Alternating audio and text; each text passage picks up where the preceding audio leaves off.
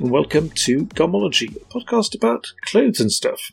Now, my guest this week is Philly from EcoAge. Would you like to introduce yourself, Philly? Thank you. Yes, I'd love to.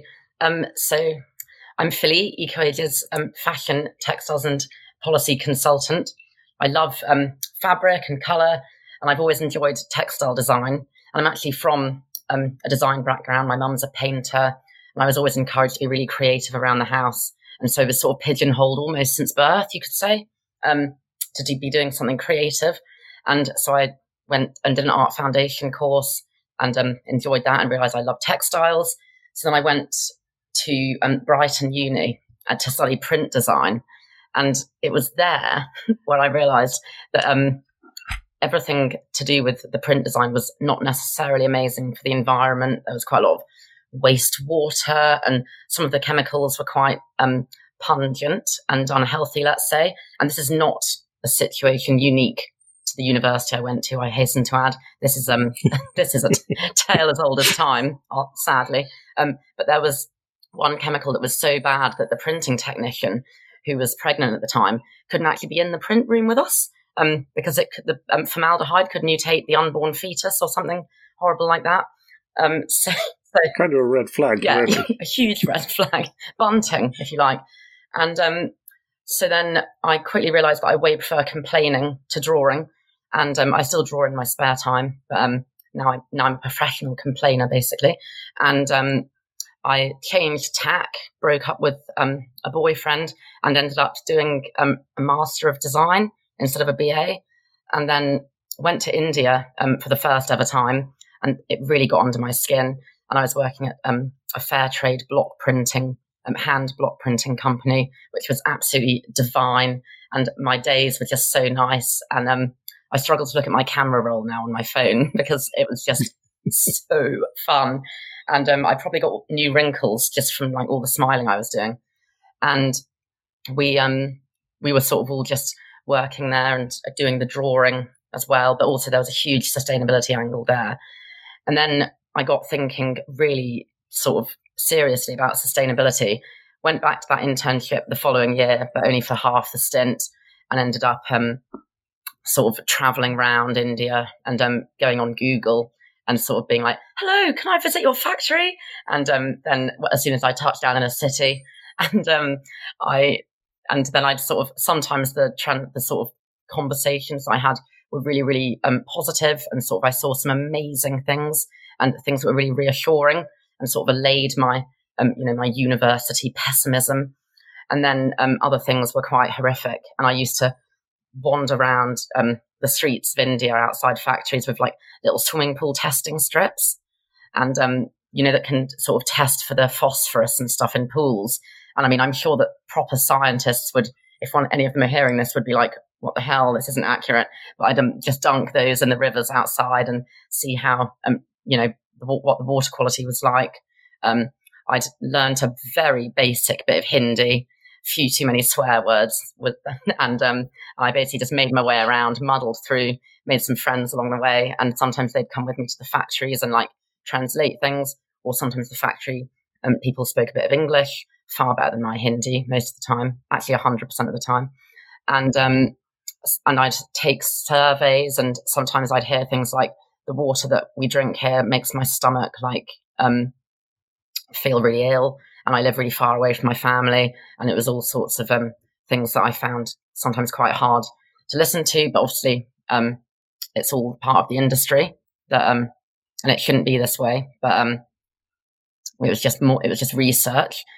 And then I went back to the UK and started getting really into natural dyes, and a couple of times used my own urine as a mordant, because you can do that. You can harness the urea and it can act with the natural dyes to fix it onto the cloth, which is super cool. I made like these massive like wall hangings made of like tiny postage stamp size, twice the size of a postage stamp actually, of all different kinds of natural dyes on loads of different fabrics, like wool from like the Himalayas that I collected, to like hand woven cotton from Jaipur, and then some recycled polyester and stuff. And I just tried to get a really big broad range of fabrics and then see how they'd all react with natural dyes and all different kinds of mordants, like the metals that you mix into them and stuff to make them stick. And so that was really fun. And then I went back again to India, and this time also went to Sri Lanka and Nepal and did sort of the same sort of stuff and just kept building my research. Oh, I did another master's. That was for that. So I've got two essentially, but technically I don't have a BA. So it's not actually that much of a flex when I go, oh, I've got two masters, because I don't actually have a BA. So there you have it. But yeah, I spent a long time at uni and then really wanted to work for EcoAge for ages because it seemed like it would really suit my personality and they were just, doing loads of great things. But I applied for a role there that wasn't quite right for me. So then I did a little stint at a tote bag company. I won't mention their name because I didn't really enjoy myself there. And it was a bit greenwashy, to be honest with you. And then managed to get into EcoAge. And my first day at EcoAge was the 19th of June, 2019. It was a full moon, which is just, I really love that kind of stuff. So that was good. And I've been there ever since. And now I sort of help our clients with all of the things to do with textiles. And I've also started getting a bit more interested in policy. So now I'm also the policy consultant, and we're sort of doing a lot of different things, like trying to help make sure that loads of the policies that are being developed around fashion and textiles and marketing to try and regulate our unstoppable juggernaut of an industry. I'm getting really involved in that, trying to make sure that they're right and fit for purpose.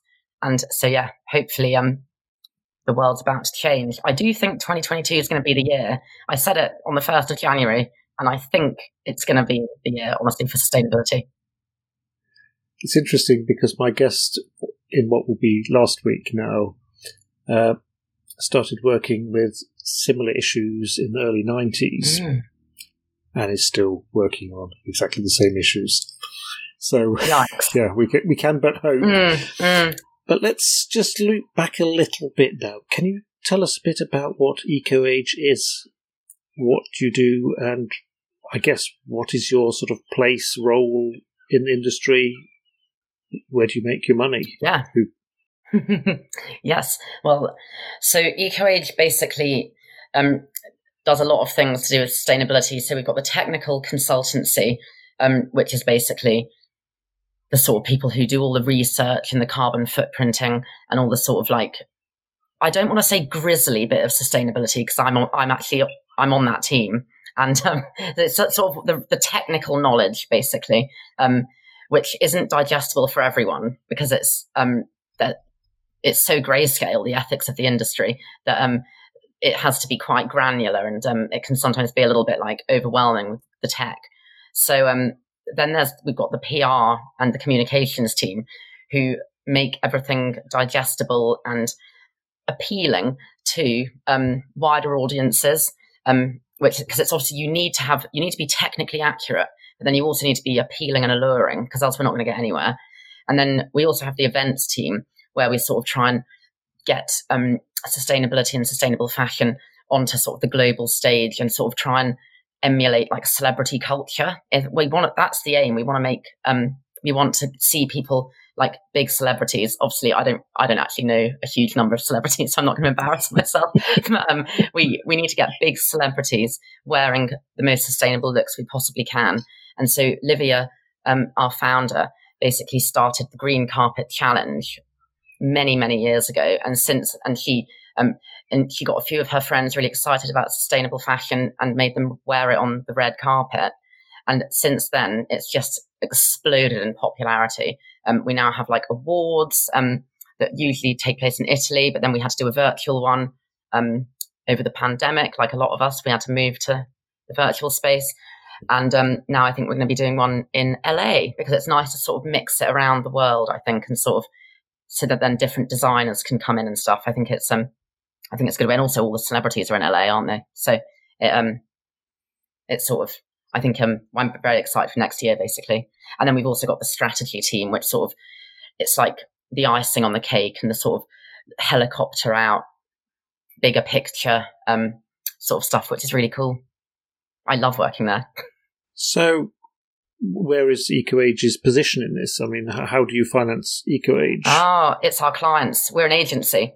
So the clients will either pay for the complete, like some clients pay for the complete service. So some people, we'd help them host events, we'd do their communications, and we do their technical consultancy. And then other clients are like on different parts of their journey. Some people don't need to dial up the technical stuff because they're already nailing it. So they just need the comms, or they just need the events, and, you know, various combinations of those team streams, if you want. So when Zara phones up and says, we need some help, then you sort of all spring into action and sort them out with a strategy, go through what they're doing. Yeah, well, we do for the technical consultancy teams, we'd normally do an audit, and we'd sort of then do a materiality assessment, and we'd sort of speak to stakeholders and sort of try and get a holistic understanding of their operational, you know, sustainability performance. And then we'd also analyze them against their peers and public available information. And so it's all sort of as watertight as it can be. And then we sort of build from there. And something that I always think about is, although it's really tempting to work with like the most sustainable people ever, because there's a definite alignment there, isn't there? Obviously, we also, if we're going to change the world, sometimes you have to work with the people who perhaps aren't performing so highly in sustainability, because they need to be bought up. Because if they're selling a huge amount of product and have, like, you know, a really broad influence, if you want, over the market, then I think it would make sense to work with them as well, because then you've got a big chance of changing the world, if you know what I mean, or trying to change the industry. Yeah, I'm just sort of thinking now, if there's a tote bag company in Totnes that makes 12 bags a week, they're not going to change the world. You want the real scumbags. Essentially, yeah. We're all global citizens. We all need to work together. So I think if you imagine the world as like a pizza, if there's one slice that has absolutely every topping on you want, you'd probably just try and get more toppings that you like and put it on the rest of the pizza. So that's what I think everyone needs to be doing. We all need to be working together and not alienating anyone. As long as no one's evil, which I don't think anyone is, I think everyone deserves their chance to try and be better, because we all try and do that every day as people, don't we? You'd hope. You know, I'd sort of think that there are companies and people that are truly evil, or at least don't have humanity's best interests at heart. I think you're right. But it's all about if you can change them, then their influence could be huge. All it takes is like one person, one company, one of the, you know, the evil big ones, to be brave and actually, you know, start talking about things like degrowth and all of that stuff. And then everyone else will follow suit, I hope. Maybe I'm being utopian. Maybe I'm being a pipe dreamer. But I really do think we've got to just be really optimistic. And so obviously the world is in disarray. I'm not disputing that. But I think that there's a huge opportunity to stop slinging mud and just all try and work together, because the climate crisis is upon us, like, firmly. We're not even going to hit 1.5 degree limit, are we? We have to. So I think it just seems a bit bickery right now, the industry, and we need to sort of all just be like, look, we all know that the world's effed. We need to try and bring it back to the roots and just try, really actually try, instead of just making these senseless targets that mean nothing, that you don't end up reporting on. Let's just all just realize what we need to do and bloody do it. Yeah, I'm just wondering, can we really hope to achieve that without addressing the sort of elephant in the universe, the fact that we are just making too much stuff? No, we can't. We have to address the fact that we're making too much stuff. I think personally that we need a cap on clothing production, because Earth Overshoot Day is getting earlier and earlier in the calendar year. Obviously, some nations have already passed their Earth Overshoot Day, but I did check before I came on to make sure that I wasn't propagating any fake news.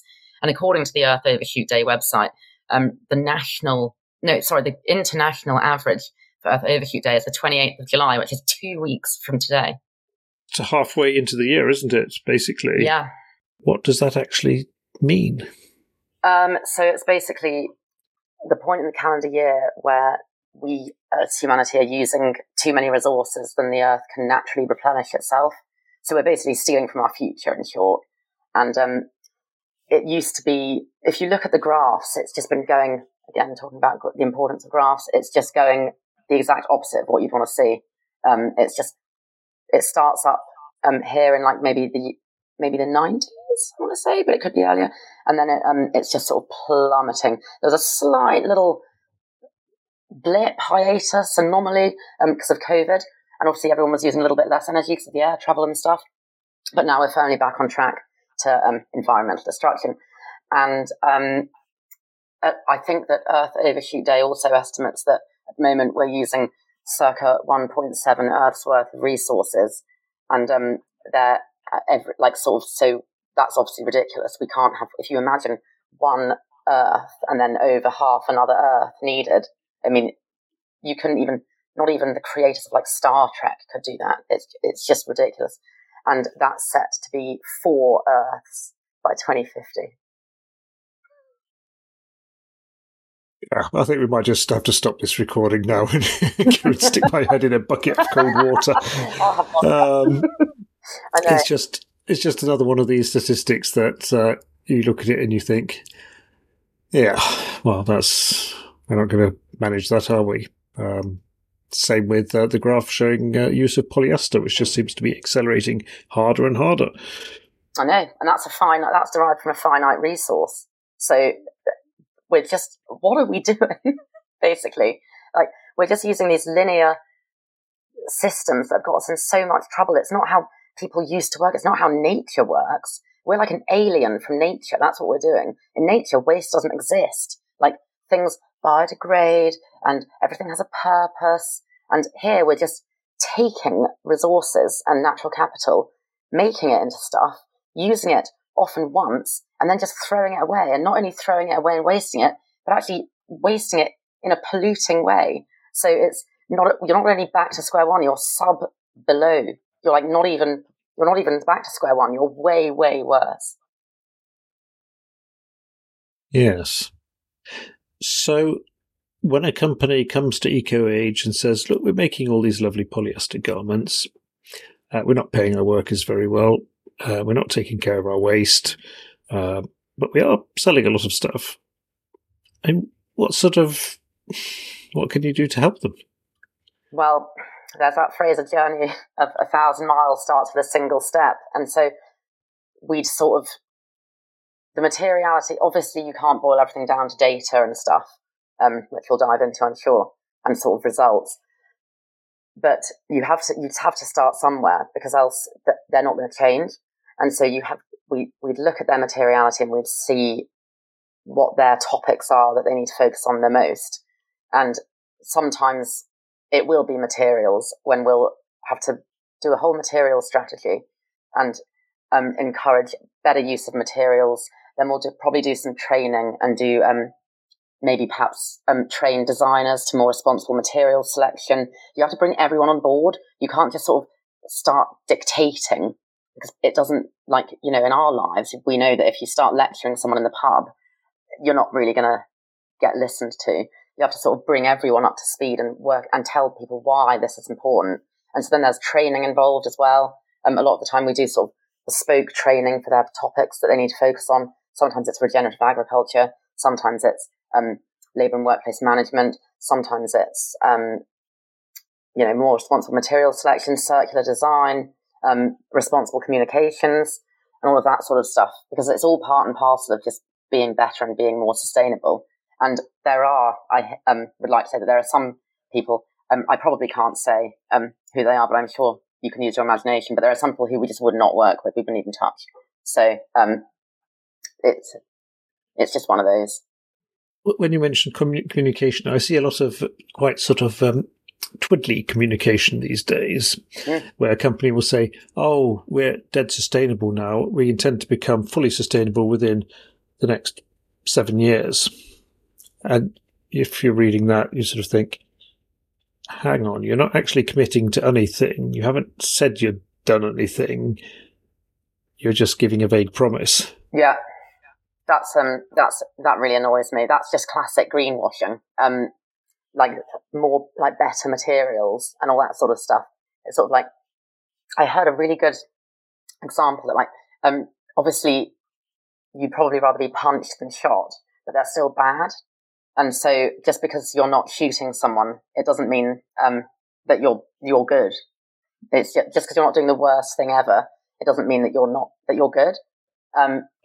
So with like classic, what you're saying is that if you're not shit, doesn't mean you're good. Yeah, basically, yeah. Exactly. But then again, it's back to that thing about if you spend all your life reordering words, you can make anything sound good or bad. Like, because there's also that phrase, don't let perfection get in the way of good, which I like, because that does sometimes hold people back. The good brands, quote unquote, sometimes people are too nervous to communicate, even though they've got something amazing, because they don't want to be called out for greenwashing. Because obviously people are more and more wising up to greenwashing. And a lot of people are aware that, like, you know, if you see vague and misleading terms like eco-friendly, green, better for the planet, you are like, really? How are you substantiating that? Are you paying people a living wage? Like, are you cherry picking favourable elements of your operations that you want to communicate on? Like, a lot of people do talk about materials because they're really easy to, you know, visualize and see. But I think that we always say that our brands should be focusing on everything that they can, because else you really can't be making any communication with confidence. You have to be doing, you can't basically be like, oh, we're using organic cotton, but we don't guarantee the occupational health and happiness and safety of our staff. Like, you can't, that is cherry picking, and that's greenwashing. Yeah. A good case of that sort of came to light in the last couple of weeks with the Higgs Index and things going on around that. I think two of my former guests were quite instrumental in that because it sort of originated in Norway, I think. Yeah, it did. And congratulations to the Norwegian people who orchestrated that.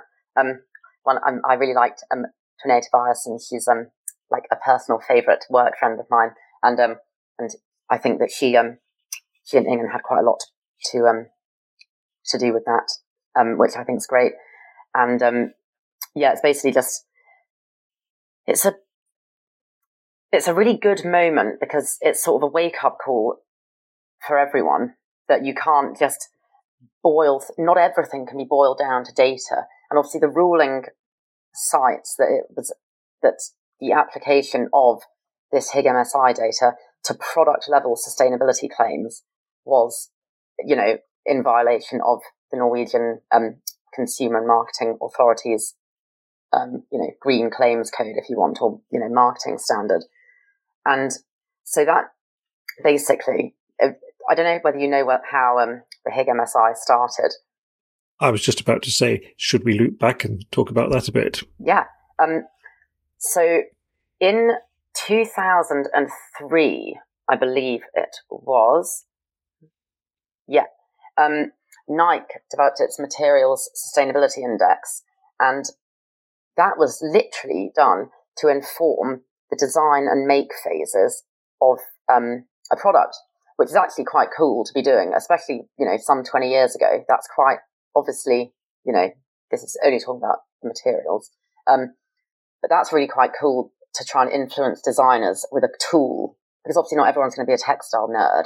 I think it's nice to be able to have something to hold on to when you're designing, so you have a bit of a vague idea as to why one fibre might, generally speaking, be better than another.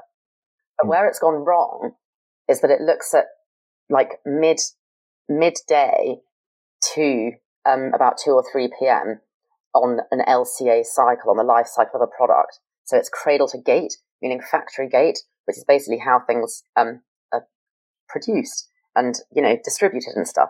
But it doesn't focus on anything about once it gets into the consumer's hands. So it doesn't look at the effects of laundering. Again, hard to quantify, because you're not going to stalk someone around their house and look at how many times they launder it and do that to every person on earth and then work out an average.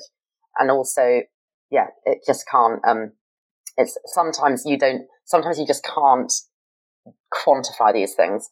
And then also there's the end of life stuff. So it doesn't recognize whether a fabric is biodegradable or renewable or can be recycled and all that sort of stuff. It doesn't really look at that. So I think it's a little bit fishy to give these LCA results to consumers, because it sort of makes people, it sort of doesn't let them make informed choices, because they don't generate accurate results when you look at the cradle to the gate. Really, it should be looking at a measurement. I don't even think they should be in front of consumers' eyes, first of all, because the data, even if it was cradle to grave, which is the end of life, or cradle to cradle, which is how it can fit in the circular economy. So that's from midday to midnight and beyond. And so I think that basically what is wrong with some LCAs is that they're based on aggregated data from industry averages. So they sort of take loads and loads of things and then they just generate this one number. And that's not representative of really accuracy or best practice when you're trying to communicate it to consumers. It's all very well and good, like having these LCAs behind the scenes and trying to get them to guide choices, but they still should be as accurate as possible and they should be open source. But really, I think we should all be pushing for companies to use primary data where they actually do their own studies on their own stuff and don't have to rely on these generalized secondary data sets, because that's where things just get so blurred and the accuracy just gets completely derailed. And then there's another layer of doom and gloom if you then start communicating this to consumers, because it's making people believe that they're buying something that's really sustainable or got less of an impact than another thing. And actually this system, the Higg MSI, didn't look at things that are quite crucial in the sustainability of a garment. But that's because it was originally set out to just look at the design and make phases. So Nike started I'll circle back. Nike started its Material Sustainability Index in 2003. And then essentially it ended up getting integrated with the developing Sachs Material Sustainability Index. So this index, the Nike's one, has caveated throughout that it was only going to be design and make. And then it sort of, because it happened almost 20 years ago, it sort of now all just got fed into this cradle to gate thing, which has now been communicated to consumers as a transparency exercise, when really the methodology isn't really transparent. It's not open source. It's behind a paywall. So I think if you're doing a transparency exercise such as applying something so complicated as data, I think that you should actually be also quite transparent about your methodology. But I think that it's good that the Higg has paused it, and because they've obviously realised that there are some cracks, and so hopefully they'll just do better. And my advice to them would be make it open source and look at the whole impact and push people or fund people to take regular LCAs from primary data and encourage people to just use their own primary data. That's what I'd say.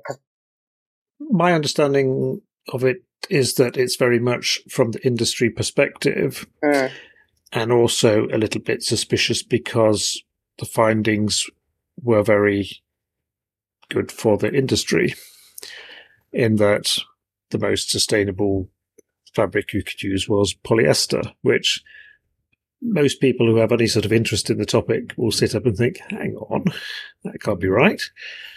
Yeah, exactly. It's also because of the boundaries. The LCAs that go in, obviously, as far as I understand, I actually haven't looked at the MSI very often because you have to pay to get in. And I had a couple of free trials and had to keep making loads of fake email addresses.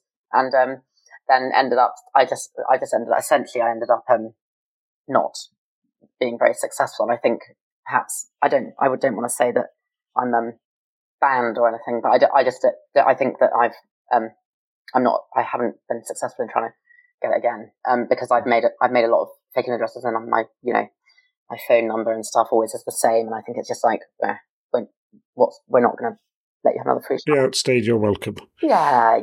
But I'm not pretending I'm some sort of activist or anything. I think it's just might be an administrative thing. But you can put your own data in as a brand, and obviously who has the most money? It's going to be the market leaders who, largely are fast fashion brands. So there probably is a bit of an incentive to make one's own products be more appear more sustainable than they actually are. Or it's not necessarily lying, is it? Because if it's just looking at the cradle to gate, it's very clever, isn't it? Like, it's technically, if you're just doing a cradle to gate LCA and you're ignoring all the other stuff, technically some fibers might look more sustainable than others. Like, for example, a recycled polyester from plastic bottles, nothing's been extracted. But then my problem with recycled polyester from plastic bottles is that it's basically a sustainability dud past the raw material phase. Because yes, you might be not extracting oil. You might potentially, if we could bold my words, that would be ideal, but we can't because it's audio. But you're potentially saving plastic from entering the wider environment.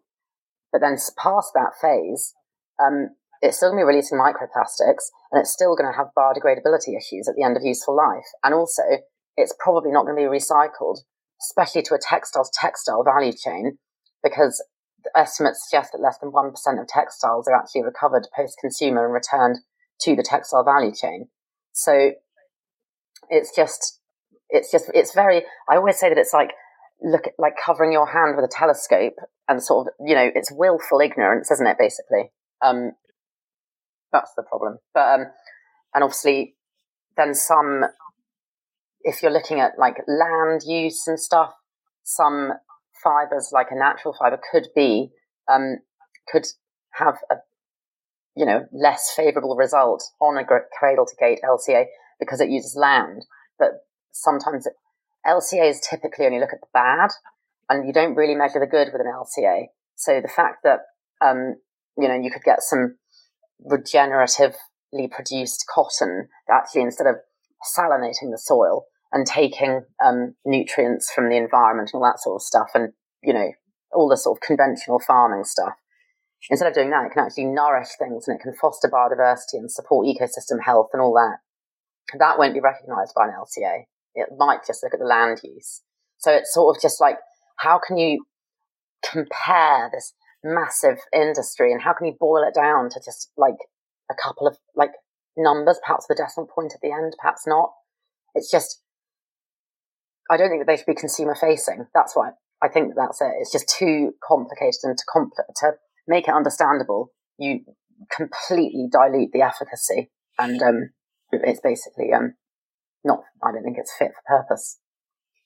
As an amusing little aside there, you actually, I think, unintentionally gave the makers of plastic fleece a rather good selling point in that, when you were talking about how they make polyester fleece from bottles, and they use new bottles, because given that you're making it from the new bottle, you have made sure that that bottle doesn't get used the 7 or 8 times it could have been used. Hence that 7 or 8 times where it doesn't go into the waterways or gets thrown away in the woods. So they're actually doing nature a favour by just taking it straight out of the chain and making it into a plastic fleece. Oh my God, that was not my intention at all. That's what I should have circled back, just like the circular economy. Which is neat. It's out there now. I know it's out there. Now. Patagonia are all over this. Oh no! That's why I was being so bold about the potential, because obviously plastic bottles can have a really high chance of existing, or a much better chance than textiles of existing in a closed loop, because they're just so easy to recycle. And so when fast fashion brands, or when people make recycled clothes, when they make clothing out of recycled PET, especially from bottles, we have this image of everyone sort of gathering them from the water's edge and stuff and saving the turtles, but actually they're potentially disrupting a closed loop recycling system for one more linear line, one more linear consumption pattern, where then it's going to have all of the same problems, because it's not going to get recovered post-consumer. Well, it's not likely to be, and it's definitely not going to be returned to the circular economy for fashion, because we're just lacking so much of the infrastructure that needs to be the scaled infrastructure. There's really cool tech out there that can manage some things that are quite nuanced to fast fashion, like the sort of fibre blends, like the poly-cotton fibre blends and stuff. They're a nightmare for waste handlers, and they're a nightmare for the environment because the natural and synthetic fibres are plaited together, and so you can't separate them. It's really hard, and so the natural fibres can't biodegrade, or they can't, and then neither fibre can be recycled. So they're just sort of going to fester on landfill, off-gassing, methane, CO2, all this sort of stuff, as they try and fail to biodegrade in landfill. And obviously we've all seen the Atacama Desert and all of those sort of the massive like waste sites around the world. And when I was in India, I saw like bales of clothes being sold, and people were wearing T-shirts that said like Helen's Hen Night 2009 and stuff, because someone obviously just got a T-shirt printed and just thought, oh well, I don't want that anymore. Maybe the marriage wasn't successful. Who knows? They might want to get rid of the memory, and then they just feel like they're offsetting in some way by giving it to charity. But there's this most recent Greenpeace report, Poisoned Gifts, and that name is so apt because it's waste. It's dumping waste, masquerading as charity.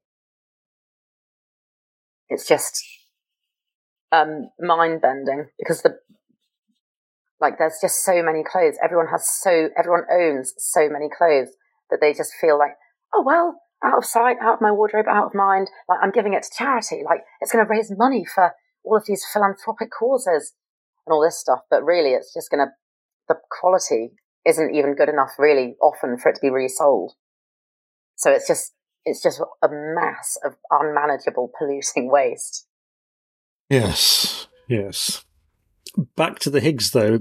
I mean, that sort of made out that polyester was more environmentally friendly than natural wool, which I know caused a bit of an uproar, a massive uproar, and much mocking in the press here in Norway, at least. Yes, it did, and that's because of the system boundaries. Like, it just comes back to, it's just not true, is it? Like, you can't forget all the data. How can a finite resourced material that doesn't biodegrade be presented as a more sustainable option than wool that could potentially be grown regeneratively? You grow wool, don't you? You're a wool grower. Although there might be some emissions and stuff, like everything's got an impact, and wool can biodegrade. It's often laundered less because of its inherent, antimicrobial properties and anti-odor properties and all that sort of stuff. It has an affinity with all dye stuff, so you can use natural dyes on it. You can use synthetic dyes if you want. I'd always use natural, and people keep it in their wardrobes for longer typically because you might have a higher quality item perhaps, so you might be more inclined to hang on to it more. And obviously, we all know that the longer you keep something in your wardrobe, the smaller its environmental footprint is. So it's just the comparison of fibre groups. It just gets us like they both exist, and we're not going to get rid of one. So why is Higg trying to compare them? Because you should. I just think that you shouldn't be like. I think we all have our own personal opinions. My personal opinion would. I'd choose wool if I was buying something. But I just think that you can't really, they have such different boundaries in their impact. Like the fact that wool's renewable, first of all, surely it should get rewarded for that. It's very much skewed towards a certain fibre group, I think. And when you look at from midday to midnight and beyond, one of the fibres, wool or natural fibres, I think performs much better and is potentially a more sustainable solution. But I think that it's wrong to compare the fibres because basically all products should just be better. Do you know what I mean? And I think that they shouldn't be mixed in a fabric blend. That leads me to something which I've been wondering about. Has the Higgs MSI actually caused damage, real damage? Because I see a lot of high-end brands now making stuff out of, which looks like wool.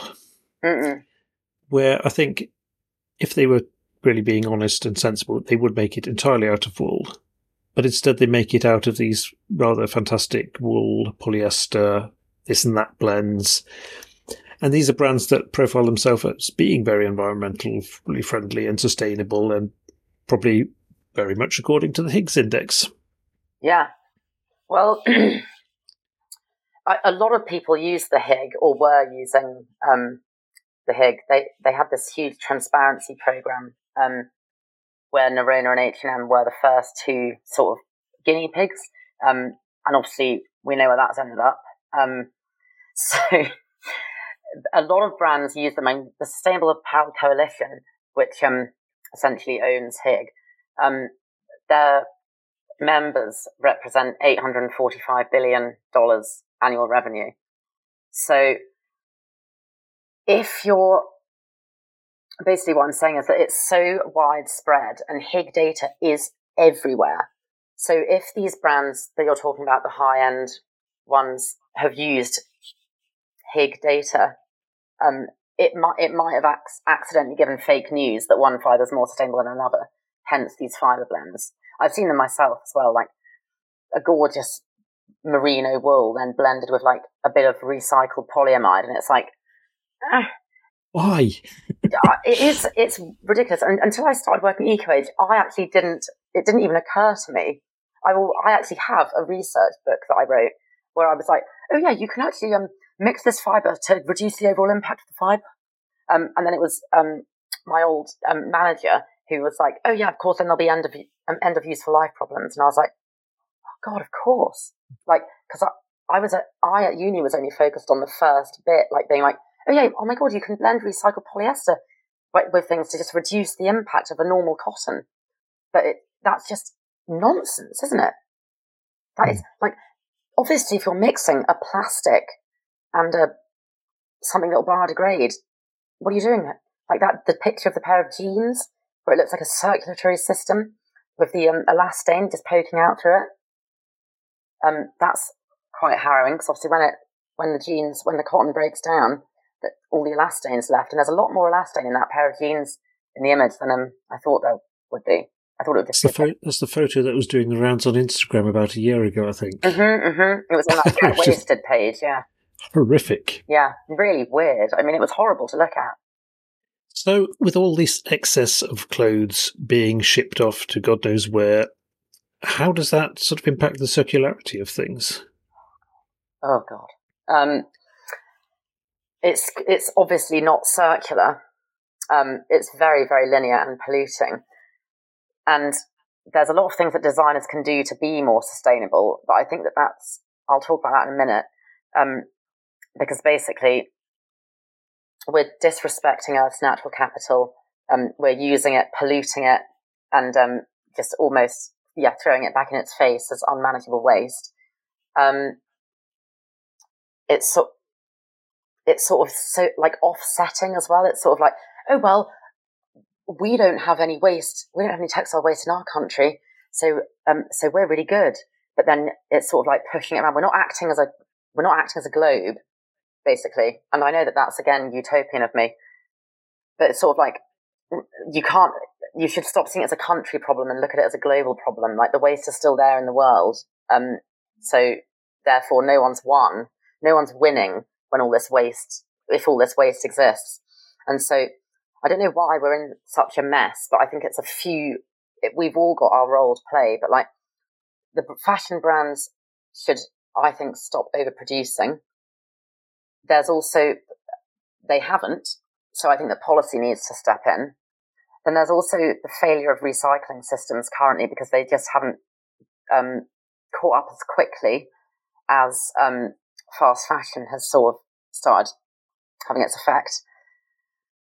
Then there's also a lack of funding for scaling the infrastructure and scaling the innovations to deal with the recycling waste and to recycle the waste.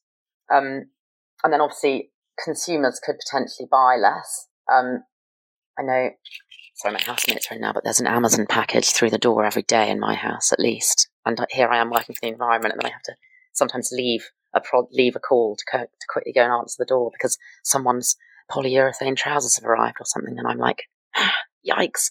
If my own friends aren't listening to me, what the hell are we going to do? But I also think that too much onus is put on the consumer. We should all have are like, we should all be doing everything we can, whether you're an influencer, a policymaker, a designer, a brand, a retailer, a waste handler, anyone.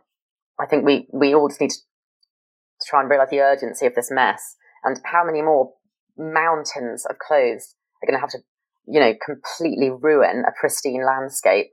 Like, are we all going to have to just be up to our eyes in old polycotton tops that can't be managed? Is that what it's going to take?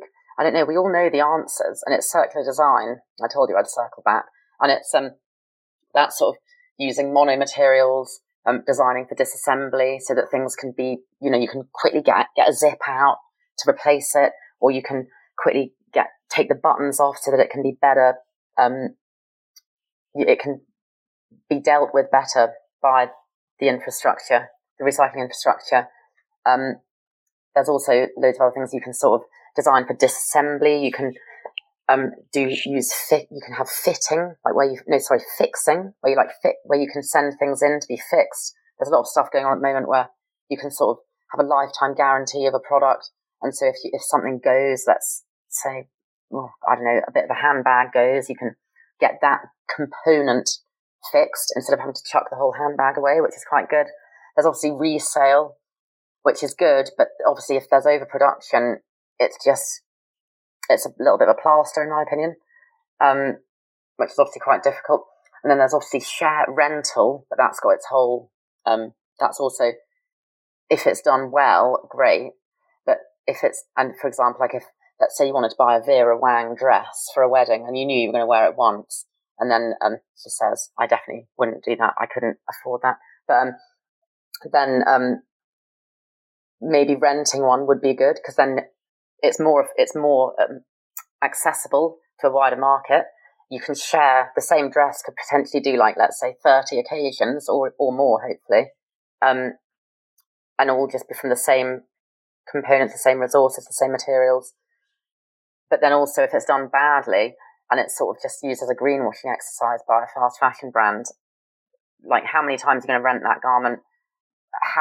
What's the supply chain of it between the rental platform users and all that sort of stuff? Like there's two sides to every coin, basically, and the more I learn about this industry, the more grayscale it is. And it's just like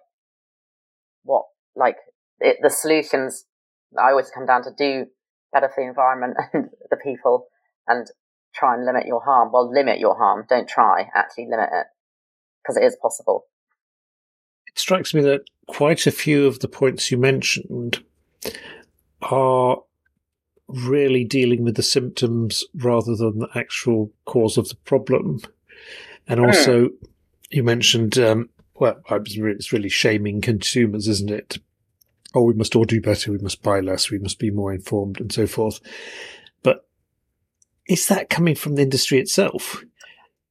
It's a bit clever to say, oh, stupid consumers, you're destroying the world, whilst they're pumping out all their stuff.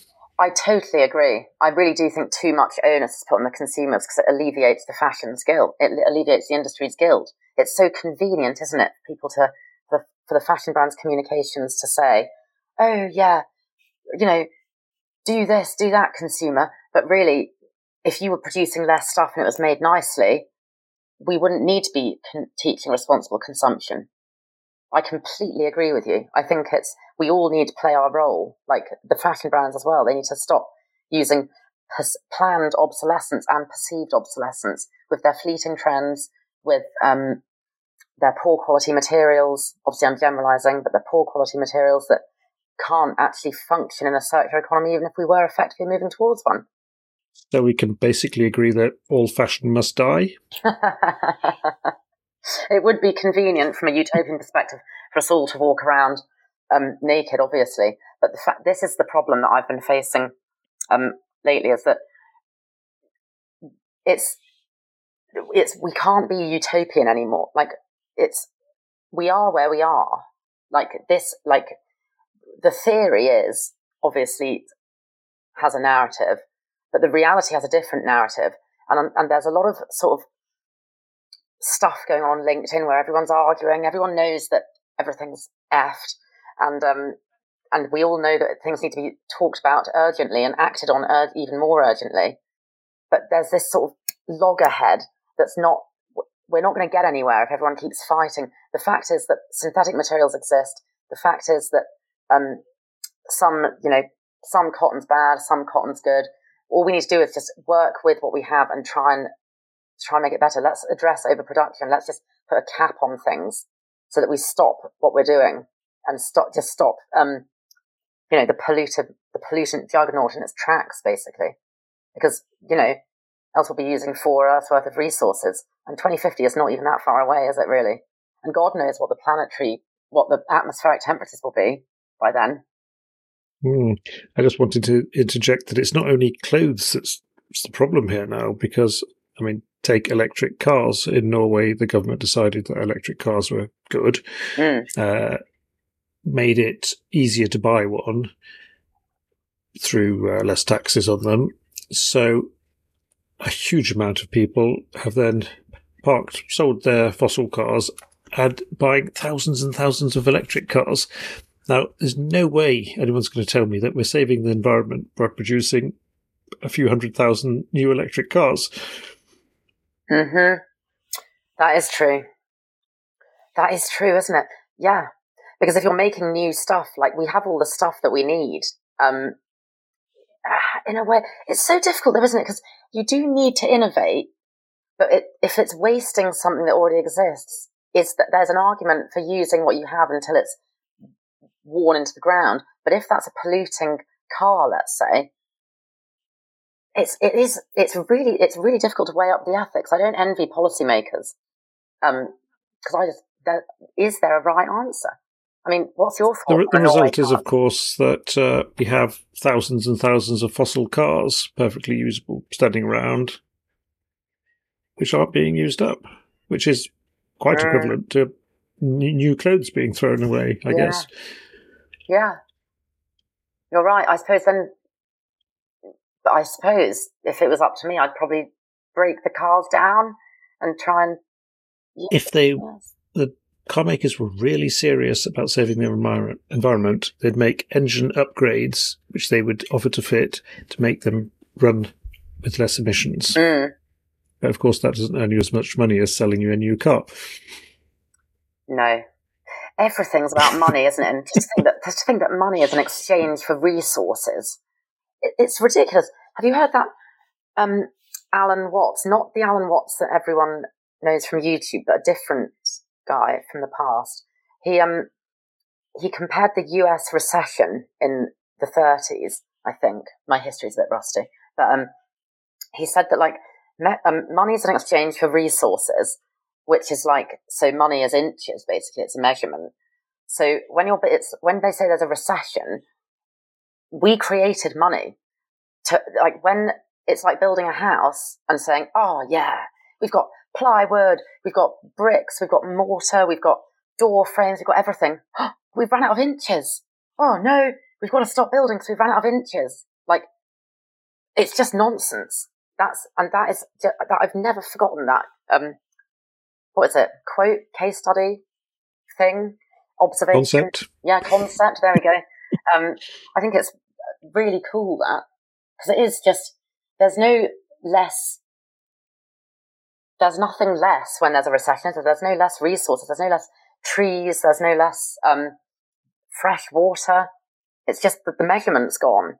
So we've all just put we all just break our necks, don't we, and fall over ourselves to get more measurement of the resources on Earth. I think that's true for a lot of the world of finance, and then we're not even contemplating Bitcoin and crypto stuff, which is completely... Oh, yep. It's way beyond me, that. I can't. I was going to mention, EcoAge have been making films as well, haven't you? Yeah. We've been making... Tell me more. I will. So EcoAge, first of all, did... Livia's friends with this great director called Andrew Morgan, who is just the coolest guy ever. And he, with a little bit of help from us, did the True Cost film, which is a feature-length film that was on Netflix when I was at university. That's about, everything we've been speaking about, basically, and sort of very influential film. Yeah, really cool. Like every time I watch it, like sometimes if I'm having a bit of a sort of unmotivated day, I just put it on in the background, and not all the time. I'm not mad, but sort of probably at least twice a year, I sort of just put it on in the background, and I'm like, yeah, I'm doing the right thing. Like this is it. And so we still work with Andrew and his team, and we've started doing little ones called Fashionscapes, which love the name. Obviously, I'm not biased, and they're sort of looking at making quite big, complicated issues like living wage and the circular economy digestible and sort of like a bit more. I suppose in a way, it's sort of like things are just getting shorter, aren't they? Like Instagram videos and stuff. So maybe we're evolving really quickly, humans, and we can only have interest for short bits of time, or maybe that it's just a more effective way to learn. But we've been using those to try and sort of be a vehicle for change as well, and sort of fostering an awareness raising sense, I suppose, in all these issues. And so yeah, they're really interesting. I really enjoy whenever I'm sometimes I sort of do a bit of help on those projects, but it's not my area at all. But if ever I'm asked to do anything, I'm like, yeah, God, I'll drop everything. Yeah, I love it.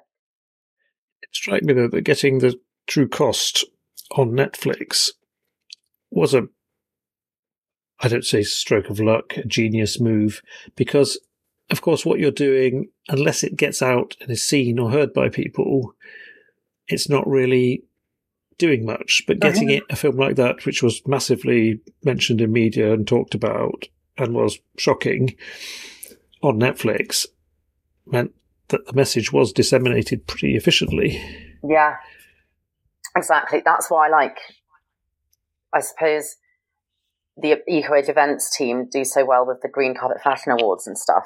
Getting these topics that aren't, no one likes being told that we're living on a dying planet and that basically we're all greedy, like consumerist sort of self-interest grubs, do we? No one likes being told that, but obviously we have to be, as global society, we have to be told that something's got to change, else the planet we love isn't going to be able to help us anymore and support us. So to elevate the message to these platforms that are sort of more, there's a lot more either physical or virtual footfall, depending on whether it's an event or a Netflix. You're just going to reach more people and potentially have more effect. Like, let's say the future generations who might have the answers, or we know the solutions, but they might have the innovations that can facilitate us reaching the solutions.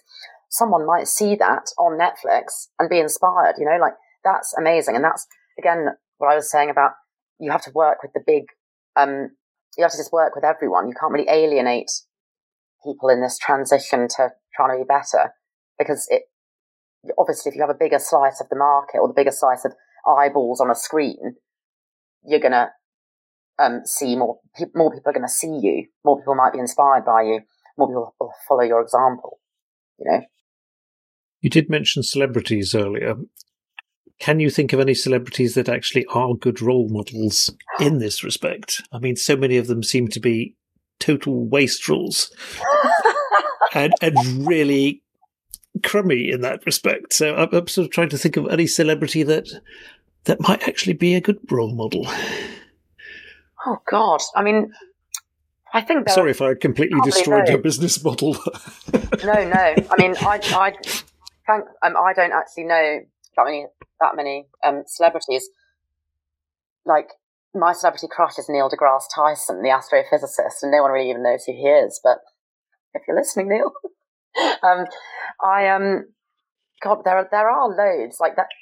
To talk about the Green Carpet Fashion Awards, and challenge, more and more celebrities come to us and they're like, how can we dress more sustainably? And I think that I choose to see that as a really good thing, because it means that their fan base will see that they're wanting to be more sustainable. But I suppose there are some real leaders, such as, sorry, this is really embarrassing for me. I can't think of any names of celebrities. Well, I suppose Livia's a bit famous, and she's obviously great. I'll let you off with that one. Thank you. Why she's famous for? Starting the green carpet fashion awards, and obviously relentlessly trying to get people a living wage in supply chains. That was her sort of main calling, I suppose. But now she's obviously started Eco-Age and trying to help brands be better. But God, I can't believe I couldn't name any celebrities. That's really embarrassing. Could you hear the crickets? I was about to say like Mark Gruffalo and stuff, but it's a real blind spot for me. I'm so sorry. I can tell you loads about chemicals, but I just can't talk. I don't know anything about celebrities. Celebrities are interesting though, because what their main purpose is usually to promote themselves, isn't it? Mm-hmm. They're to increase their fame, to sustain their fame. So I guess some of them, cynically speaking, might like to embrace the sort of green wave and sustainability issues, because that might sort of help them with a new angle for being famous. So, yeah, no, definitely. There's always going to be a bit, isn't there, of that? Yeah. We can move on from there. Oh, amazing. Well, once a girl at uni said to me, "Oh, Philly, you're doing all this eco shit, aren't you?" And I've never forgotten that, because I'm just like, that is exactly what I'm like. Eco shit is like just a superfluous marketing trend. Sustainability is actually trying to, make things more sustainable. It's not eco shit. Like, I was like, babe, come on. That's interesting, because she might have been seeing it as sort of this month's thing. Mm-hmm. So the eco shit this month is the organic cotton next month, and the Higgs MSI approved fibres of the month after, or whatever. Yeah. But that is interesting, because I mean, how do we ensure that this isn't just a passing fad or trend, and that this is how we're going to do things better over years and decades to come? Oh, God. I mean, if the brands who obviously, in my opinion, are the perpetrators, are a key perpetrator of this, if they're not going to listen to the scientists who are saying, we need to get a bloody move on and stop producing all this crap and try and produce more sustainably and use renewable energy and all the stuff that we know that we've spoken about. If they're not going to listen to that, and if their brand-dominated definition of sustainability isn't working, which clearly it isn't, then policy needs to step in, and we need to make sure that policy is accurate and fit for purpose. Like, we need to have someone to come and tell off the brands, and if they're not going to listen to the science and the reason, maybe we need to hit them where it hurts and start financial sanctions, or I don't know. I want to do a lot worse for some of them, but obviously I'm not a policymaker. Thank God, I suppose. But yeah, it's I think that I keep going round and round and round, and I think that the only thing that they're going to listen to is money and whether or not they're breaking the law. I think that's a fair evaluation. Yeah. At the end of the day, that's where they notice it. Yeah. There is something that makes me wonder whether it is a bit of a fad, because I see quite a few new brands starting up, the sort of susty brands. Some of them I have no problem with at all. They appear totally genuine. They are good people starting something small, doing things properly, good fabrics, made to order, good focus on doing things right. Other brands, typically more sort of seasoned industry professionals who see that, let's get into this sustainable arc, and basically start making loads of stuff, well, under a new description. And that strikes me as wrong in a period when we're pretty much in agreement that we have to make less. So we're going to save the planet through making more shirts out of polyester made from recycled plastic that's been fished up from the ocean. Yeah, it's funny that, because obviously you shouldn't be, we should all be trying to make less stuff. Well, we don't make any stuff. It's very easy for me as a consultant to be like, oh yeah, do this, do that. I don't have to actually do it, so that's great for me. But I feel like if there are any new fashion, fair enough if people want to be creative and start a new brand and do their stuff, that's their prerogative, I suppose, in the free market. But it's really easy starting a new brand to embed more responsible practices into your operations. So there's really, I think, no excuse. There's no excuse for starting a brand now, I think, and not integrating sustainability into the heart of what you're doing. What I feel sorry for is the brands who've been going for almost 100 years who have to now retrofit everything and unpick supply chains and do all that. I mean, it has to be done. Some things we've all got to do something. We've got to be brave. But that is, a logistical nightmare, really, isn't it? So I feel bad for them, but it has to be done. And then I just think, yeah, I'd just be, if I was doing a new brand, I'd just be designing something I try and make my own system, actually. And sort of like, maybe instead of having to wait for the recycling infrastructure to scale and for the recycling innovation to be, funded and, given money to, I'd make my own system where I'd use all of the circular design principles, then get everything sent back to me, where I'd then deal with it, all of the waste myself, and sort of try and have this fantastic mechanical cutter that cuts down all of the fibers if they can't be upcycled in their immediate sense. And then I'd spin my own fibers, and I'd have a complete system. And maybe that could then become really famous and become the norm. So then the other brands are forced to have to do something similar.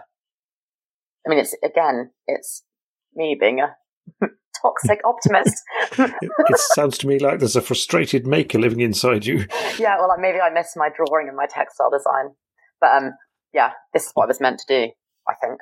So there are a number of brands that do say that they will take back your unwanted garments when you're finished with them. I noticed you shaking your head and making a bit of a face there. Yeah. Again, it's a really nice, it's like loads of things. It's a tool, like a knife, let's say. You can use it to whittle wood and make a house, but then you could also use it to cause damage to someone. So it's about how it's used, and the general concept of take-back schemes, great, perhaps reduces the volume of post-consumer waste just being, flooded into landfill or incinerated and wasted and letting valuable materials go to waste. And there are some brands who are doing it really well and nicely and not using it as a vehicle for greenwashing. But then there are other brands who just have these big old bins in their stores where people put their stuff in, which is, I suppose, a little bit less bad than just chucking it straight in the bin. But they will end up somewhere. And if it's a fast fashion brand, it's likely that those clothes won't be able to be processed by waste handlers. They won't be able to really be resold because they're kind of planned obsolescence. They aren't made with super good quality fibers that will last multiple life cycles. They're sort of designed to be replaced like a fast food or a Kleenex, they're disposable basically. And so they're likely to end up in places like the Atacama Desert or in places like the markets in Ghana or anywhere. It's not a problem unique to those, to Chile and Ghana. They're bloody everywhere, these post-consumer textile markets. In Ghana, they have, I watched a documentary where the narrator guy said that in Ghana they're called a brony wawu, clothes of the dead white man, because they're just it's a huge thing. It's been desecrating the local kente cloth, because obviously if obviously money is an issue in the world, and there's economic injustices and stuff, and so some people, if you can afford to clothe your family cheaper, you'll take that choice. That might actually be buying clothes that have been shipped from another country, because they couldn't have been sold in the charity shops like the Abroni Wawu. And and then it sort of can have knock-on effects where it leads to like the kente cloth being desecrated. But then also sorry, go ahead. I did notice something in that documentary as well, because they were griping about the poor quality of the clothes that they were receiving in the bales, which of course they were paying good money for because that was their business. They'd buy a bale, open it up and try to sell off the bits, but so much of what they were receiving was just rubbish. Yeah. Oh God, yeah. It is like just how some people think that phones are designed to break so that you buy another one. So is a lot of fast fashion, and it's not just designed to break, but it's perceived to also become no longer relevant. So it's planned and perceived obsolescence because of the trends and the poor quality materials. Like we used to have like 2 seasons a year, and now we have there's people like Shein dropping 9,000 new product lines every single day. It's madness. It's a nuclear reaction, really. You did mention that there were some companies that had genuinely good schemes where you could send back stuff. What are they doing differently? I suppose there's a really great little thing that's going on in Italy with them. I think it's called Felpucci, and they make Reverso yarn, which is basically made from pre- and post-consumer wasted wool, largely cashmere, but there is some non-cashmere wool as well. And it's sort of all fizzled down and then re-spun into, fizzled wasn't a technical word, by the way, but then spun into new recycled yarns. And so then, in theory, those can be, once garments have been made of this Reverso yarn, they can be put back in as post-consumer waste into that, so that then the cycle can perpetuate. And things like that are really cool. And then there's also people who are doing take-back schemes where the products are better quality, so they can be given a second life, and they could even be, fixed or sort of touched up, and then they'll be more sort of, it'll be more viable to sell them. Or there's sometimes, I can't remember who it is, but there's definitely someone out there, I think it might be a footwear company, that sort of takes components and can use them for other parts. So it's sort of like, that's classic circular economy thinking. That's like designing for disassembly and sort of thinking about each component and how it can last as long as possible, instead of being like, oh no, my trainer's got a hole in it, I'm going to throw it all out. Like, strikes me that does mean that you have to be managing to get back the bits you need. So you must have a pretty regular supply of cashmere coming in, which means that you've got a lot of people throwing out their cashmere, but you also have to have a lot of people wearing out those specific shoes which you can reuse the parts from. Yeah, it probably isn't perfect. It might not scale very well unless you are a sort of brand that has a very good connection with your customers. Yeah. Well, this is the thing. None of the solutions are ever going to work in silo. There's no silver bullet. There's basically opportunities everywhere. Like this textile and fashion industry, I always say it's like an interconnected, like crystal maze spider web. You can sort of, even every day, a cotton's impact, let's say, every day, a product's impact could be different depending on the day it was produced. Like everything is a variable. So therefore, there's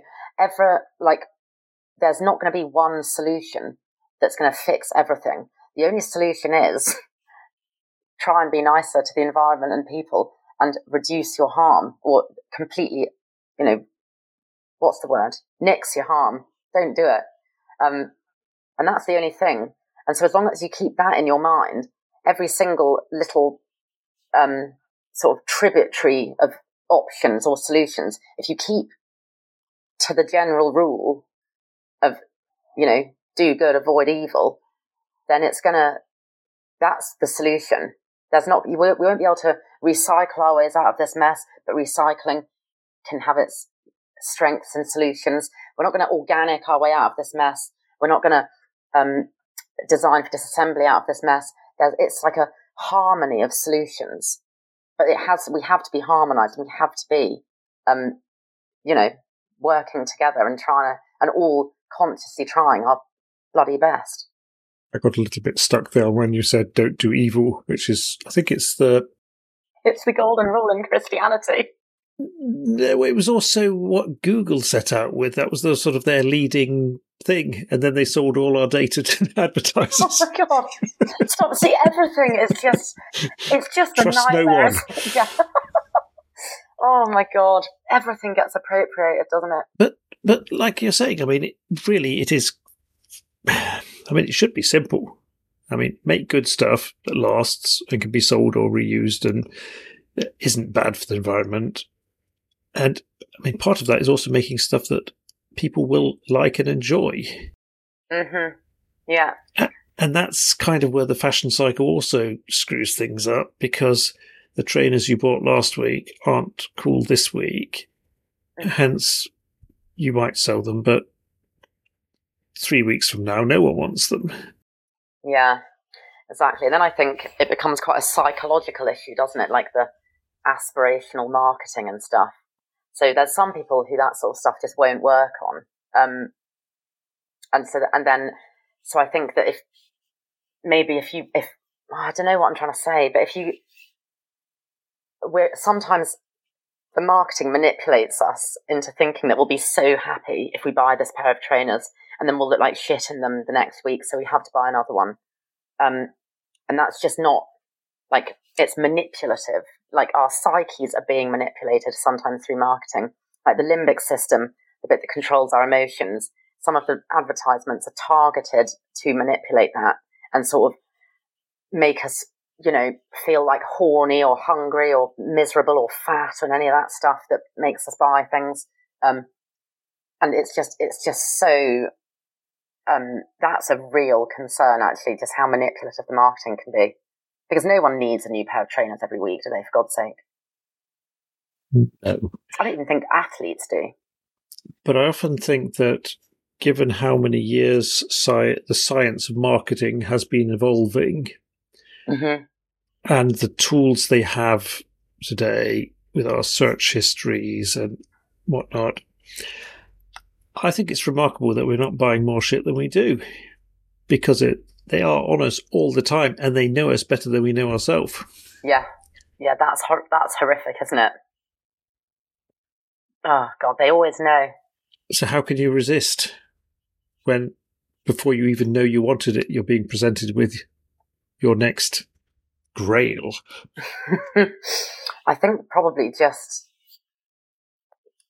just get sometimes, the impulse buys at a supermarket when you're waiting at the till and you're like, oh God, how could I have left here without a chocolate bar or like a cereal bar or a packet of gum? Like, that's essentially a virtual form of this marketing where things flash up and they've been orchestrated to trigger us into being impulsive. So I just sort of I personally have to think about things a lot before I do them. Because if I do them on the first instance, I'd be living in Kazakhstan right now, or I would be doing something completely different because I'm so impulsive. A lot of humans are quite impulsive. Mine's because of my ADHD, but I don't know why. Clearly it works for neurotypical people as well, quote unquote. And so I just think, like, if anyone suffers from being impulsive as well, I just sort of think really hard about whether you need it, and try and imagine yourself like in a social setting where you'd actually need it, or whether you'd use it again. Do you think that it would be in your wardrobe in like X number of years, or would you wear it X number of times? And if the answer to that's no, then scroll on down. Don't click, don't re-click, or just don't buy into it. We are kind of made to feel like bad consumers if we're not buying enough stuff these days. Yeah, I suppose. Well, it depends where you're looking. Like, if you're in it, let's say in the markets and in the fashion world, like, you're not, then perhaps you are led to, and like food and other stuff, then perhaps you are led to think that if you aren't consuming a lot, then you aren't performing correctly as a consumer. But in my my day to day. I just don't get that. And a lot of my peers don't get that either. Like, I don't know whether it's because we're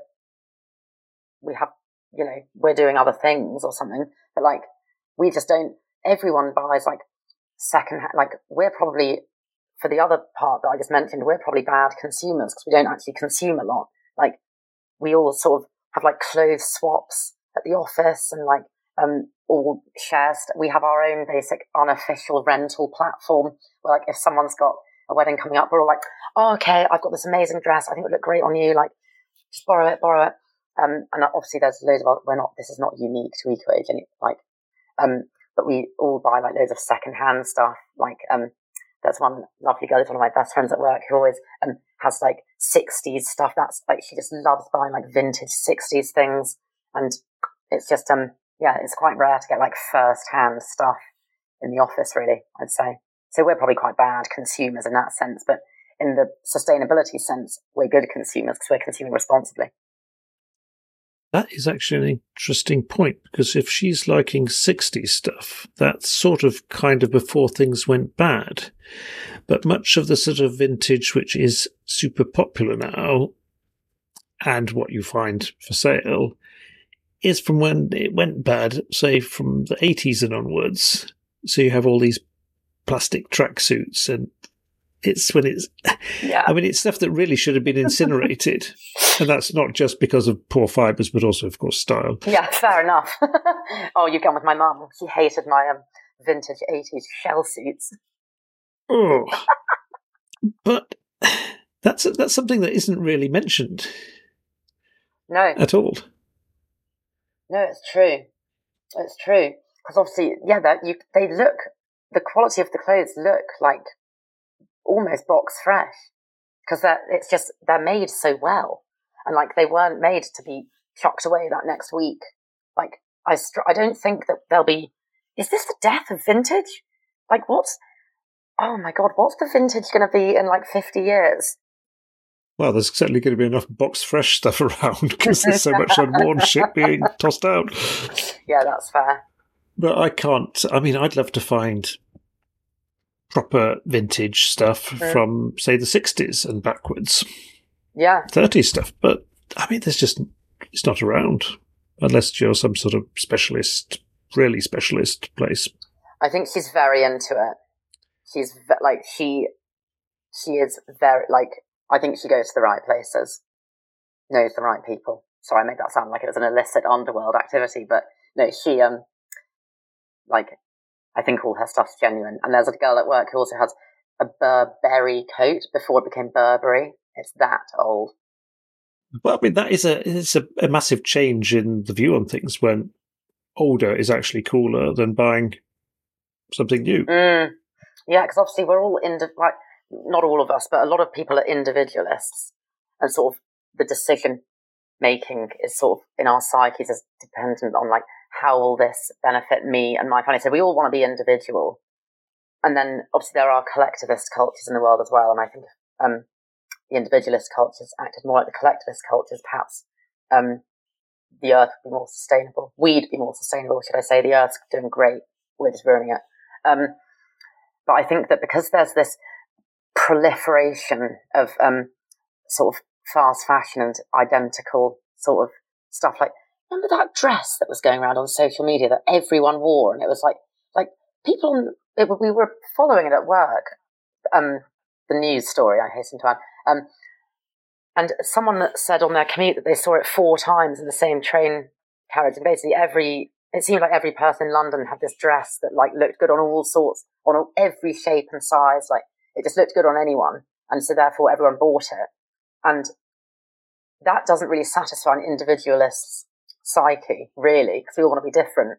So in a world full of cheap fast fashion, people I think are increasingly looking towards things that are a bit different, and like there's less chance of you turning around in a pub toilet and seeing someone with you wearing the exact same outfit as you. That reminds me of when you ask someone what style they have, and no one will give you a straight answer because everyone considers their style to be so unique and individual. Oh, God, exactly. It will always be a sort of long list of influences, I know I've done that myself a few times. I look back on them and I think, oh, God, cringe. Oh, God, same. Sometimes I can't even go back there in my mind. Now, I did drop a little morsel in the water about 15 minutes ago, I think, when I mentioned the plastic from the sea. Oh, yeah. Which has become kind of a thing now. So companies are really giving their reason for existing because they're doing so much good fetching plastic up from the sea and repurposing it into stuff. How does that sort of fit into the scheme of things? So, someone asked me this question the other day, so I'm well versed, so I won't tangent. So basically, I think that there's tiers of synthetic fibres. So obviously, virgin is quite low tier in terms of sustainability. The mid tier, but only by a margin, is recycled PET from plastic bottles, but only in the sense that we're not extracting virgin oil. But then obviously beyond that is a dive, in my opinion. Yikes. But then above that, there is recycled polyester that has genuinely come from marine and ocean-bound plastic, like the ghost fishing nets, like through beach cleanups, and these yarns do exist. Like some of these yarns' sole purpose really is their philanthropic purpose is to remove plastic from the ocean, because obviously that is really bad for the planet. Basically, it sort of completely ruins the ocean. Obviously, in the physical sense that it's full of like more plastic than fish, or it will be by 2050, according to Ellen MacArthur estimates. But then also, like, plastic has like lipophilic and lipophobic ends, and it can sort of like attract pollution to other forms of pollution to it, and it sort of like turns into, you know how surfactants in soap have a hydrophobic and a hydrophilic end, which sort of that's what creates the bubbles, because it's sort of like it's like a magnetic charge at each end. That one of them repels water and is friendly to it, and one of them loves it. One of them hates it. And wait, I just really got that confused. One of them loves water and one of them doesn't love water, and they sort of react, and that's what makes the bubbles. Imagine that happening with pollution in the water because of lipophobic and lipophilic, like the fats. It sort of draws in loads of stuff, and so you get these sort of like the Great Pacific Garbage Patch, where like it's all linked together and sort of it's not just plastic in there, it's also like loads of different kinds of pollution. So obviously to remove that from the ocean and make a usable fibre out of it is great, because it's, one, you're not using oil, and two, you're actually cleaning the environment. But then you could also go a step beyond that, and there are some really cool innovators out there who are actually making synthetic fibres from carbon sucked from the air, from air pollution. They're turning air pollution into yarns. And obviously, again, with all of these fibres at the moment, they're still likely to all shed microplastics, and they're still will potentially have a compromised biodegradability. But hopefully by the time that these air pollution ones, the complete Rolls Royce of synthetic fibres, in my opinion, have scaled, hopefully in tandem with that, the recycling infrastructure will have scaled, so we'll be able to, on mass scale, turn fibres, post-consumer fibres, into fibres again. And so instead of it being like 1%, it could be much, much higher. Let's just aim for 100. Why not? That makes me wonder whether we're actually creating more problems or more solutions, because we keep creating new problems which we have to then solve, and it's always the recycling of the new stuff is just a little bit behind. The reason I wondered about the plastic from the oceans is I was watching this new documentary called Plastics Why, which is not available on YouTube, sadly, but it's on many TV stations around the world. Okay. And the amount of plastic which was just bobbing around or being deposited in landfills was so depressing. It used to be that China received lots of plastic. They refused. So now it's a chase to the bottom to find places where we will still receive it. And it's basically become a criminal enterprise where people are just being paid to burn it. Oh, God. I'm writing that down. Plastic So you could say that fetching plastic up from the oceans is doing good, but it's also will never finish because there's just so much plastic being made and thrown away all the time. It's really bum out, isn't it? It's obviously very depressing, isn't it? Like, I'm smiling, but that's to stop me from crying. I think again we need to put a cap on some sort of cap on finite resource extraction and natural capital depletion. But there's got to be, if people only listen to money and law, can we not just make money and law involve them in a negative way with natural capital and finite resource depletion? Because the problem with plastic is also down to the same sort of big companies as we see in the fashion world. So Coca-Cola, they're just dumping these bottles out. They could solve a lot by having a return scheme. I know, but it's about those big companies retrofitting. They're not going to do it, are they, sadly, at the moment, unless they're compelled to, legally or financially, by the powers that be in the law. Is there anything we have not covered that you'd like to cover? I don't think so, You just feel a bit empty. Quite eclectic, this. Yeah. No.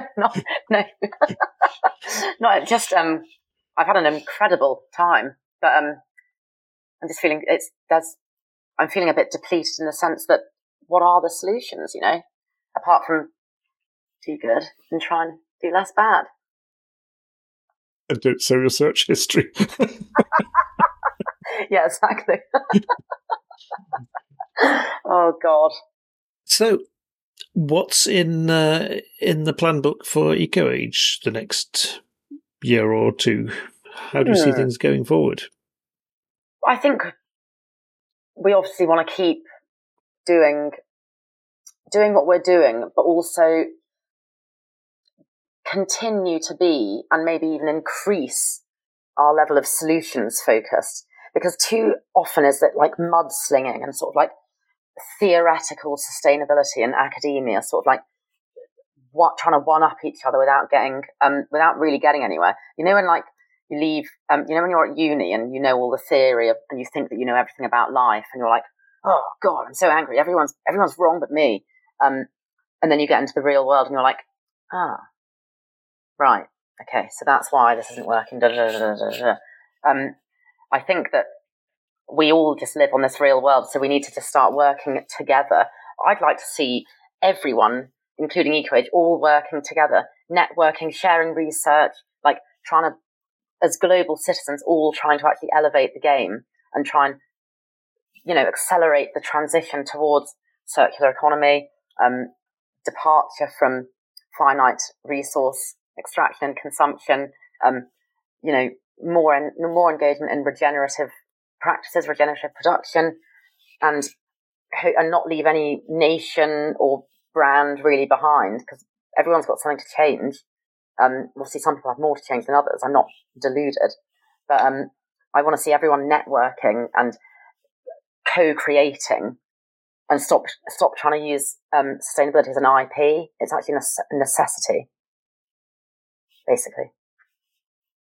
Really, everyone agreeing on a common agenda and working towards it together.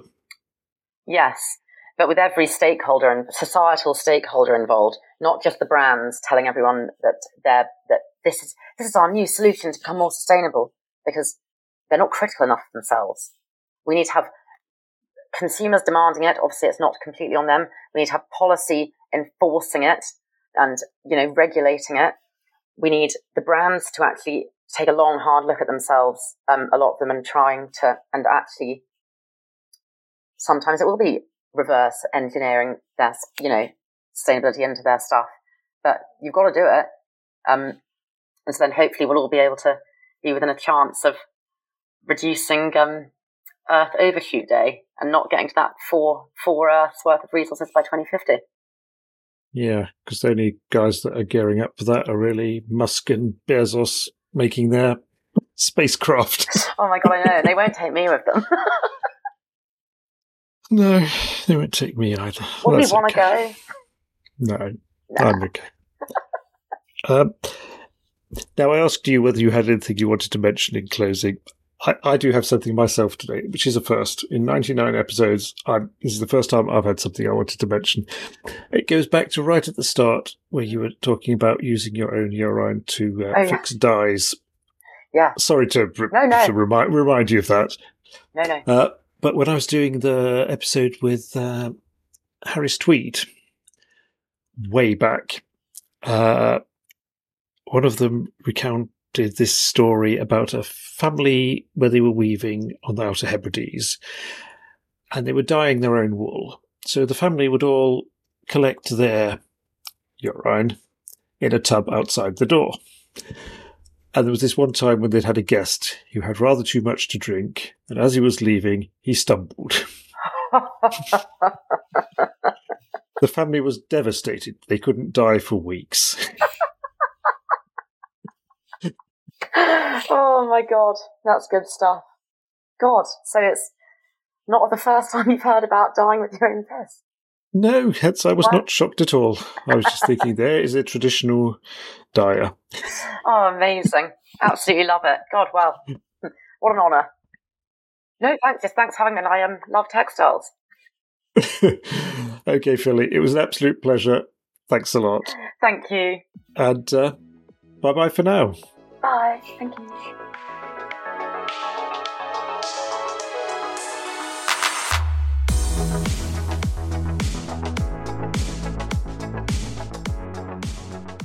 And that's all for this week's episode of Garmology. If you'd like to check out my guest further, there's links in the show notes. There's also links to how you can support the pod by buying me a cup of coffee, which is perfectly optional. I'm just pleased you're listening.